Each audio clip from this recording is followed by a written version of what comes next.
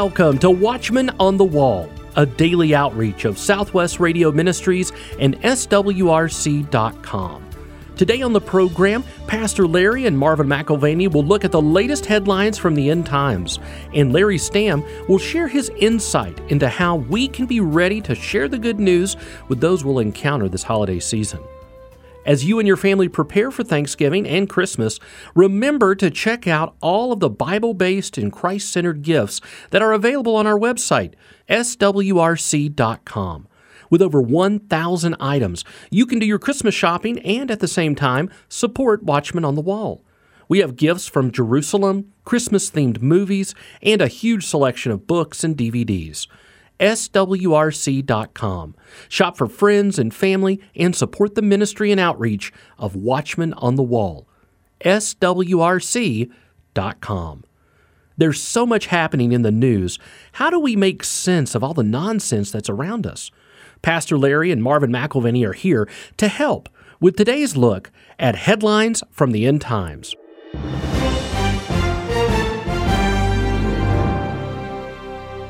This just in. House Speaker Nancy Pelosi has stepped down. She said that she will not seek a leadership position in the new Congress, making way for a new generation to steer the party after Democrats lost control of the House to Republicans in the midterm elections. This is certainly good news. Pelosi announced in a speech on the House floor that she will step aside after leading Democrats for nearly 20 years. Pelosi said, "I will not seek re-election to Democratic leadership in the next Congress. For me, the hour has come for a new generation to lead the Democratic caucus that I so deeply respect."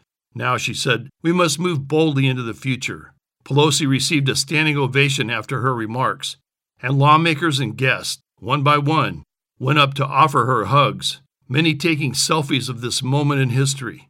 During her remarks, Pelosi recapped her career from seeing the Capitol the first time as a young girl with her father, a former congressman and mayor, to serving as Speaker alongside U.S. presidents and doing the people's work.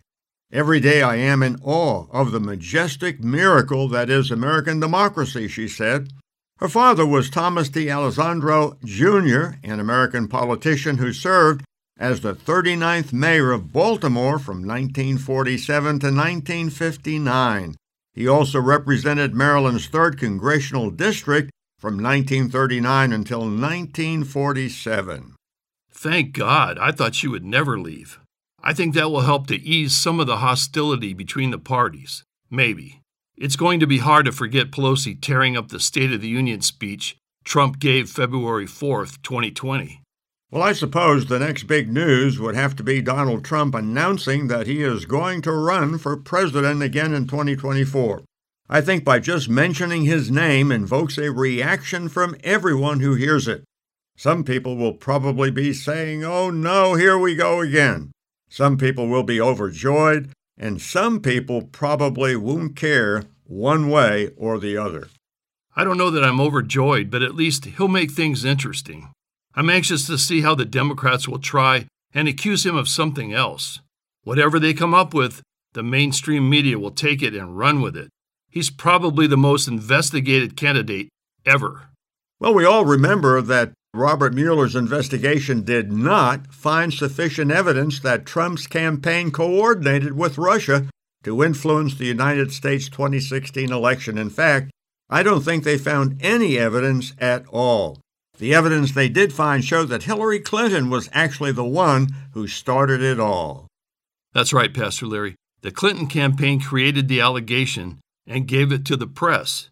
The press failed to confirm the allegations, but ran with them anyway. They promoted the story as if it were legitimate news. The Clinton campaign also gave the claims to the FBI, giving the mainstream media another excuse to paint the accusations as serious and maybe even true. Most of the press ignored this, but the Russian-Trump collusion that Mrs. Clinton sowed the seeds of did enormous harm to the country. It sent the country on a 3-year investigation to nowhere. I don't think Putin could have done a better job.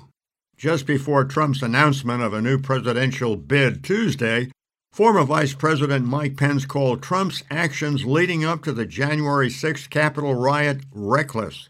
Pence also implied that the GOP should go in a different direction in 2024.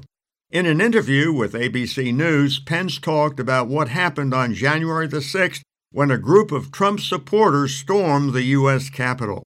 Pence, who was there to certify the count, recalled a conversation he had with the president that morning where he told the president he doesn't, quote, have the authority to reject votes during the electoral count and return those votes to the states, close quotes.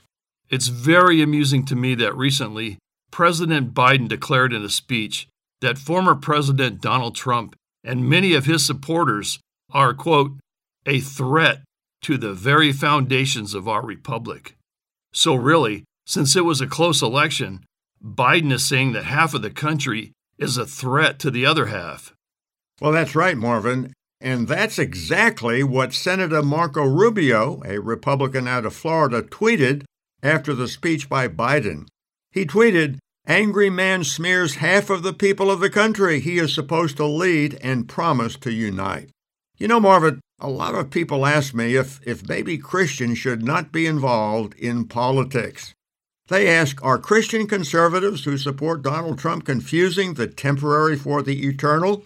And as if on cue, I see a new book by my friend Michael Brown has just come out. It's called The Political Seduction of the Church, How Millions of American Christians Have Confused Politics with the Gospel.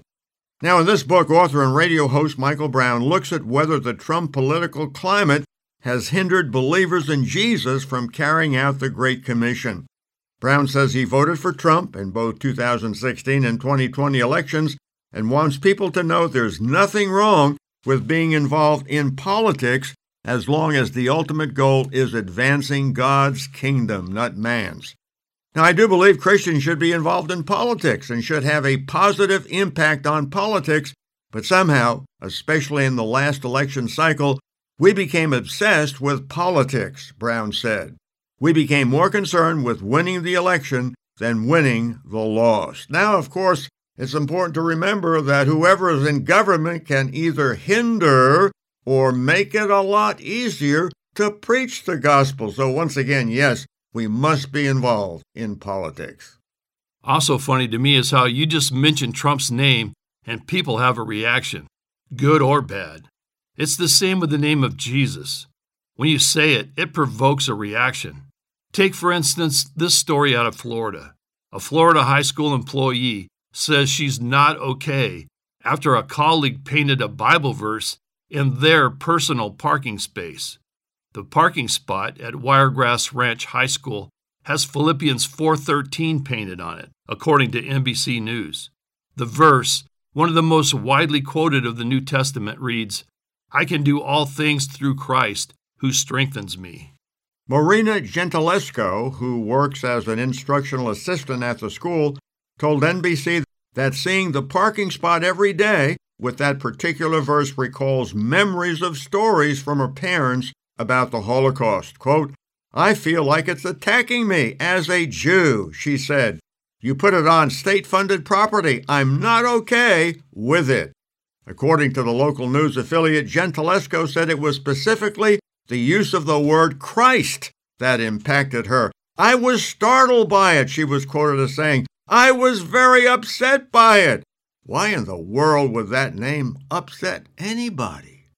I think the good news part of this story is that despite Gentilesco voicing her concerns to school officials, it appears there are no plans to alter or remove the verse from the parking space. Pasco County School spokesman Stephen Hegarty said to his knowledge, Gentilesco is the only staff member who has questioned the appropriateness of the message in the parking space. Hegarty explained that students and staff are given the opportunity to personalize their parking space with a quote, a phrase, or an image. So long as the saying or image is not in poor taste, it is considered personal expression, said Hegarty.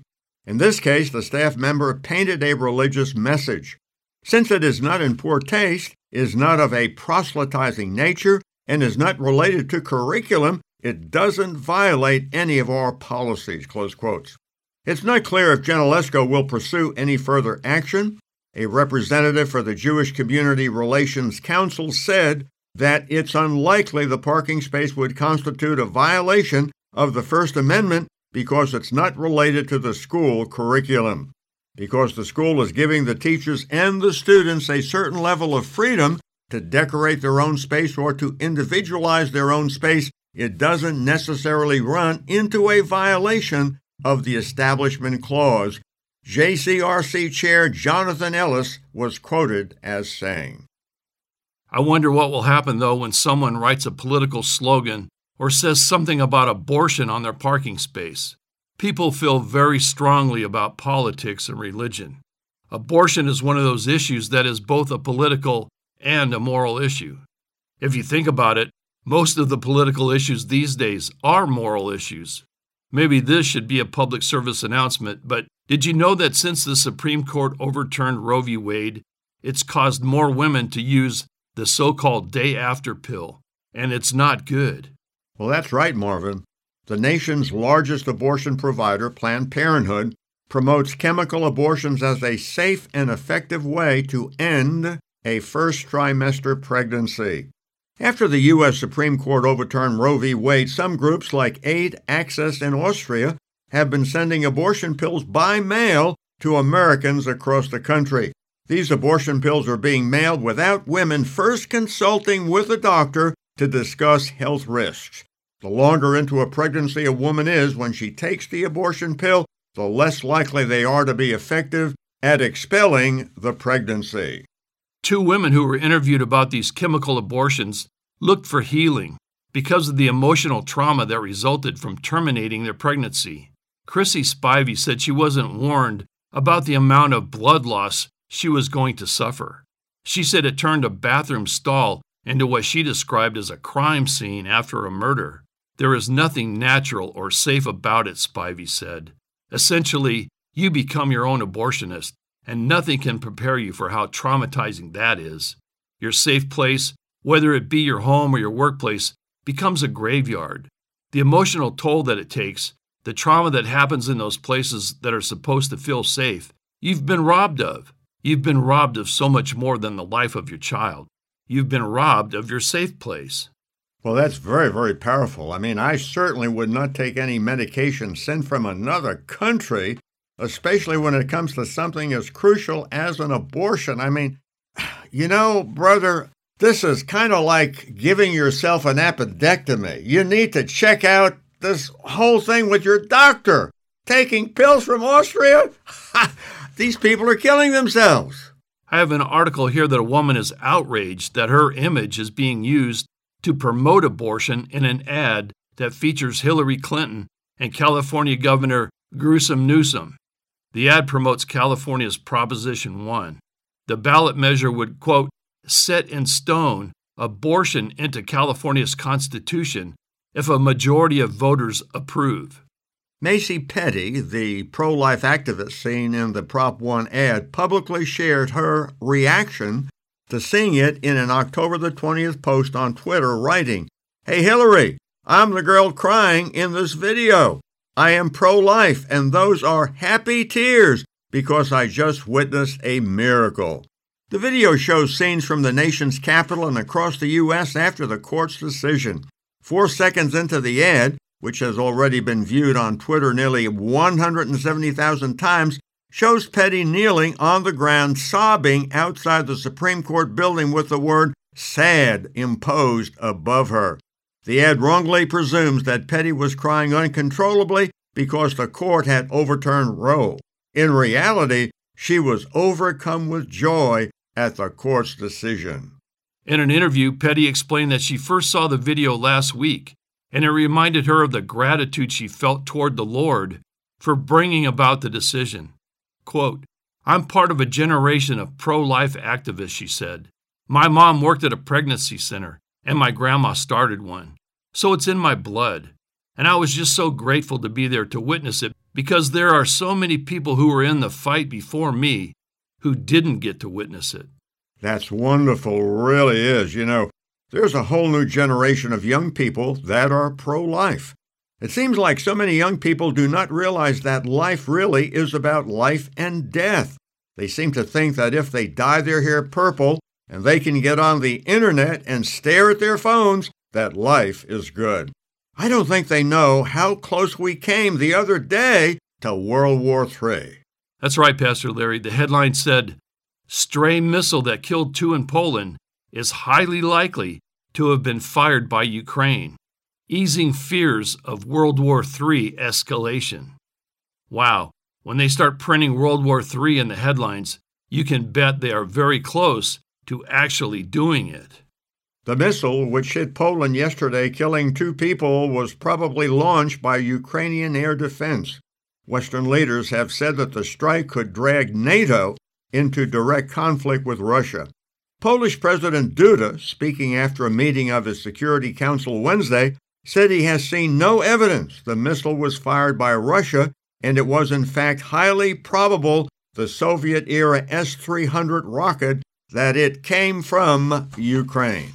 The news came after a nervous night in which it looked like NATO and Russia could be heading for a direct confrontation that would have risked triggering World War III. It underlines the risk that a single mistake or miscalculation in Ukraine could spark such a conflict. The Bible says the last days will be perilous. It's getting pretty scary to me.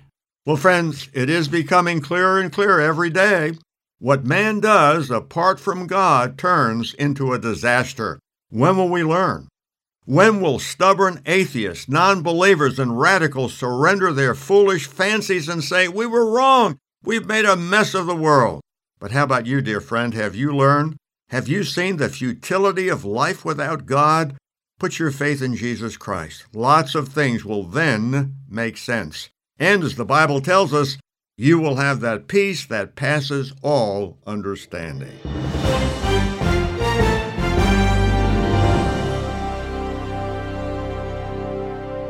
Thank you, gentlemen, for keeping us informed and focused on what is really important, God's Word. I wanted to let you know that our new 16-month calendar is here. We've been sending them out all over the country. It's based on the book and television series Jewish Roots of Christianity. This calendar will encourage and inspire. Beautiful pictures and daily scripture make this calendar a perfect Christmas gift for family and friends. Order your calendar today. Call 1-800-652-1144. That's 1-800-652-1144. The author of this year's calendar is author and teacher Larry Stamm. Larry's here to continue his look at how you and I can break down the barriers to sharing our faith with others.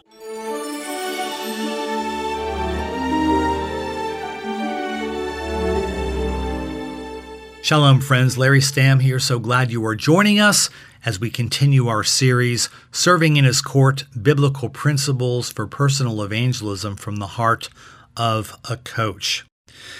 In the last several lessons, we've been talking about foundational principles for personal evangelism, namely that evangelism is a process, a hard issue, and a team thing.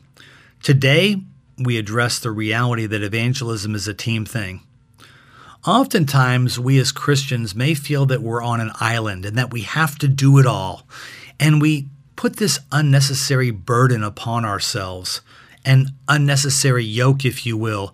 I have to do it all. I have to get them to see the light. I have to get them to understand. And we don't realize that we have God with us. We have the Spirit in us. We have the Spirit of God moving through us. That evangelism is a team thing. We don't do it all. On the flip side, we just don't trust that God's the author of salvation. He's going to do everything. I don't have to do anything because Jesus said, "I will build my church." Well, friends, I want to challenge you with this notion. You and I, as the church body, we are God's vessels of grace. We are ambassadors for Christ. We are the ones that bring the gospel. We are the ones who love people tangibly. We are to take our theology and make it biology. By the way, the church is God's plan for redeeming lost mankind. Newsflash, there is no plan B. So we don't trust God to do it all. You and I participate in the Great Commission. Jesus said, "Go and make disciples." Jesus said, "You will be my witnesses." So evangelism is a both and. We play a part and the Lord plays a part, and we work together. And be encouraged. We also encourage one another, you and I together. You may sow gospel seed. You may invite somebody to church and the pastor preaches a message, and then someone will go home and they'll watch a Christian program, or they'll go on the internet. And typically it takes somebody, missiologists tell us, 7 clear gospel presentations in general before a person will receive Jesus Christ. And again, it exemplifies and amplifies the principle I shared in earlier lessons, that evangelism is a process. Make no mistake, evangelism is a team thing. At the beginning of Jesus' earthly ministry in Matthew chapter 4, Jesus calls the first disciples. In Matthew 4:18, the Word of God says, "And Jesus, walking by the Sea of Galilee, saw 2 brothers, Simon called Peter and Andrew his brother, casting a net into the sea, for they were fishermen. Then he said unto them, Follow me, and I will make you fishers of men." And then the Word of God says, "They immediately left their nets and followed him." So here we see Jesus, he calls the disciples, he says, "Follow me, and what? I will make you fishers of men." In future lessons, we're going to talk about what Jesus actually meant when he said, "I will make you fishers of men." But notice, it's a both and. He says, "Follow me, and I will make you fishers of men." So the Lord is not only with us, the Lord is in us, and the Lord is working through us. So that's at the beginning of his earthly ministry. Near the end of his earthly ministry in Matthew 28, Jesus says, "Go therefore and make disciples of all nations, and lo, I am with you always, even unto the end of the age." So Jesus says, go and make disciples, and I am with you through the person of the Ruach HaKadosh, the Holy Spirit. In Acts chapter 1, verse 8, Jesus said, "But ye shall receive power when the Holy Spirit has come upon you, and you shall be witnesses to me in Jerusalem and in Judea and Samaria and to the end of the earth." So know that we have the Spirit dwelling within us and the Spirit working in and through us. So evangelism is a team thing. And again, often a person is going to have interactions with a number of Christians. I told you there were 3 significant witnesses to me in my journey to Jesus. There was my friend Greg in college, and then near the end of my college career, my undergrad college career, there was a gentleman named Herb, and he spent 6 weeks as a sales associate for an ABC affiliate in Gainesville, Florida. He was sowing gospel seed into my life. Then there was a gentleman named Steve on an airplane. Those were 3 people. How many people in your life were instrumental in you coming to a saving knowledge of Jesus? Hopefully you can see very clearly evangelism is a team thing. We don't do it alone, nor do we just trust God to do it all.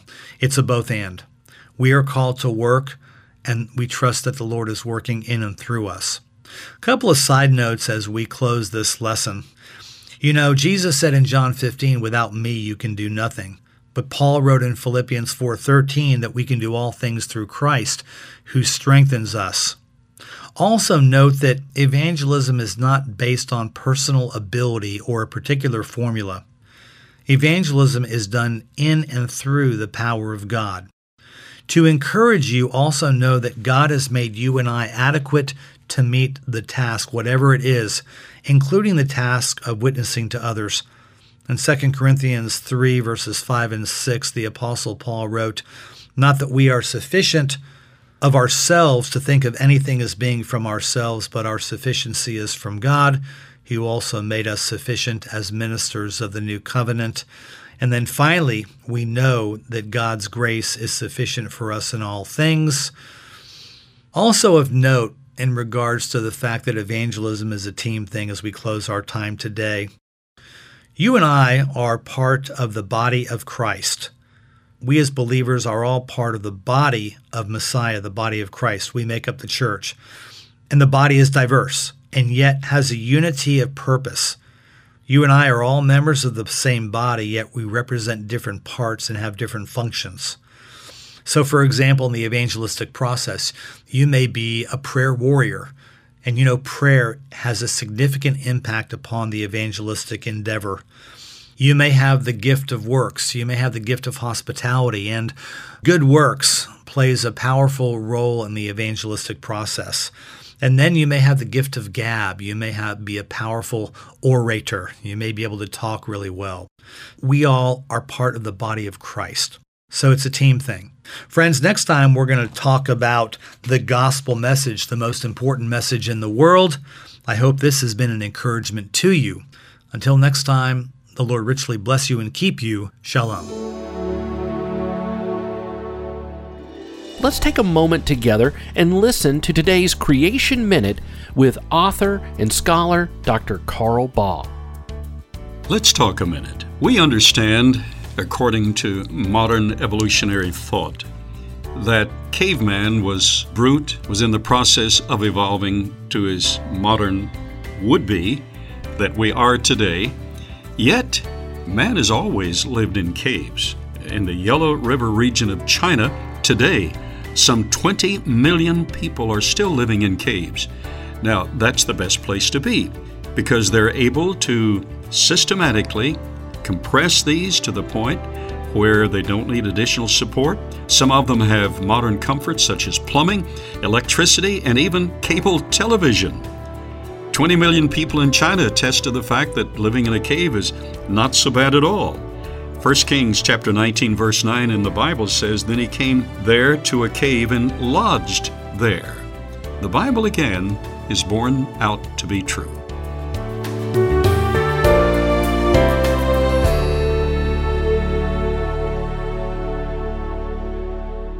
More details on effective evangelism are available in Larry Stamm's book, Serving in His Court. Order your copy today, 1-800-652-1144. Another outstanding resource from Larry Stamm is the book Into the Gale, 12 Evangelistic Lessons from the Book of Acts. Taking lessons from the first century church, Larry Stamm shows how the 21st century Christian can still take a stand for Christ. Order both Serving in His Court and Into the Gale when you call 1-800-652-1144. That's 1-800-652-1144. Or order these resources online, swrc.com. Tomorrow, we continue our new series, Why Explore Bible Prophecy, with teacher Steve Butler. Be sure to tune in on your favorite radio station by downloading our SWRC mobile app or by subscribing to our daily Watchman on the Wall podcast. Watchman on the Wall is a production of Southwest Radio Ministries and is supported by faithful listeners like you. Please visit swrc.com.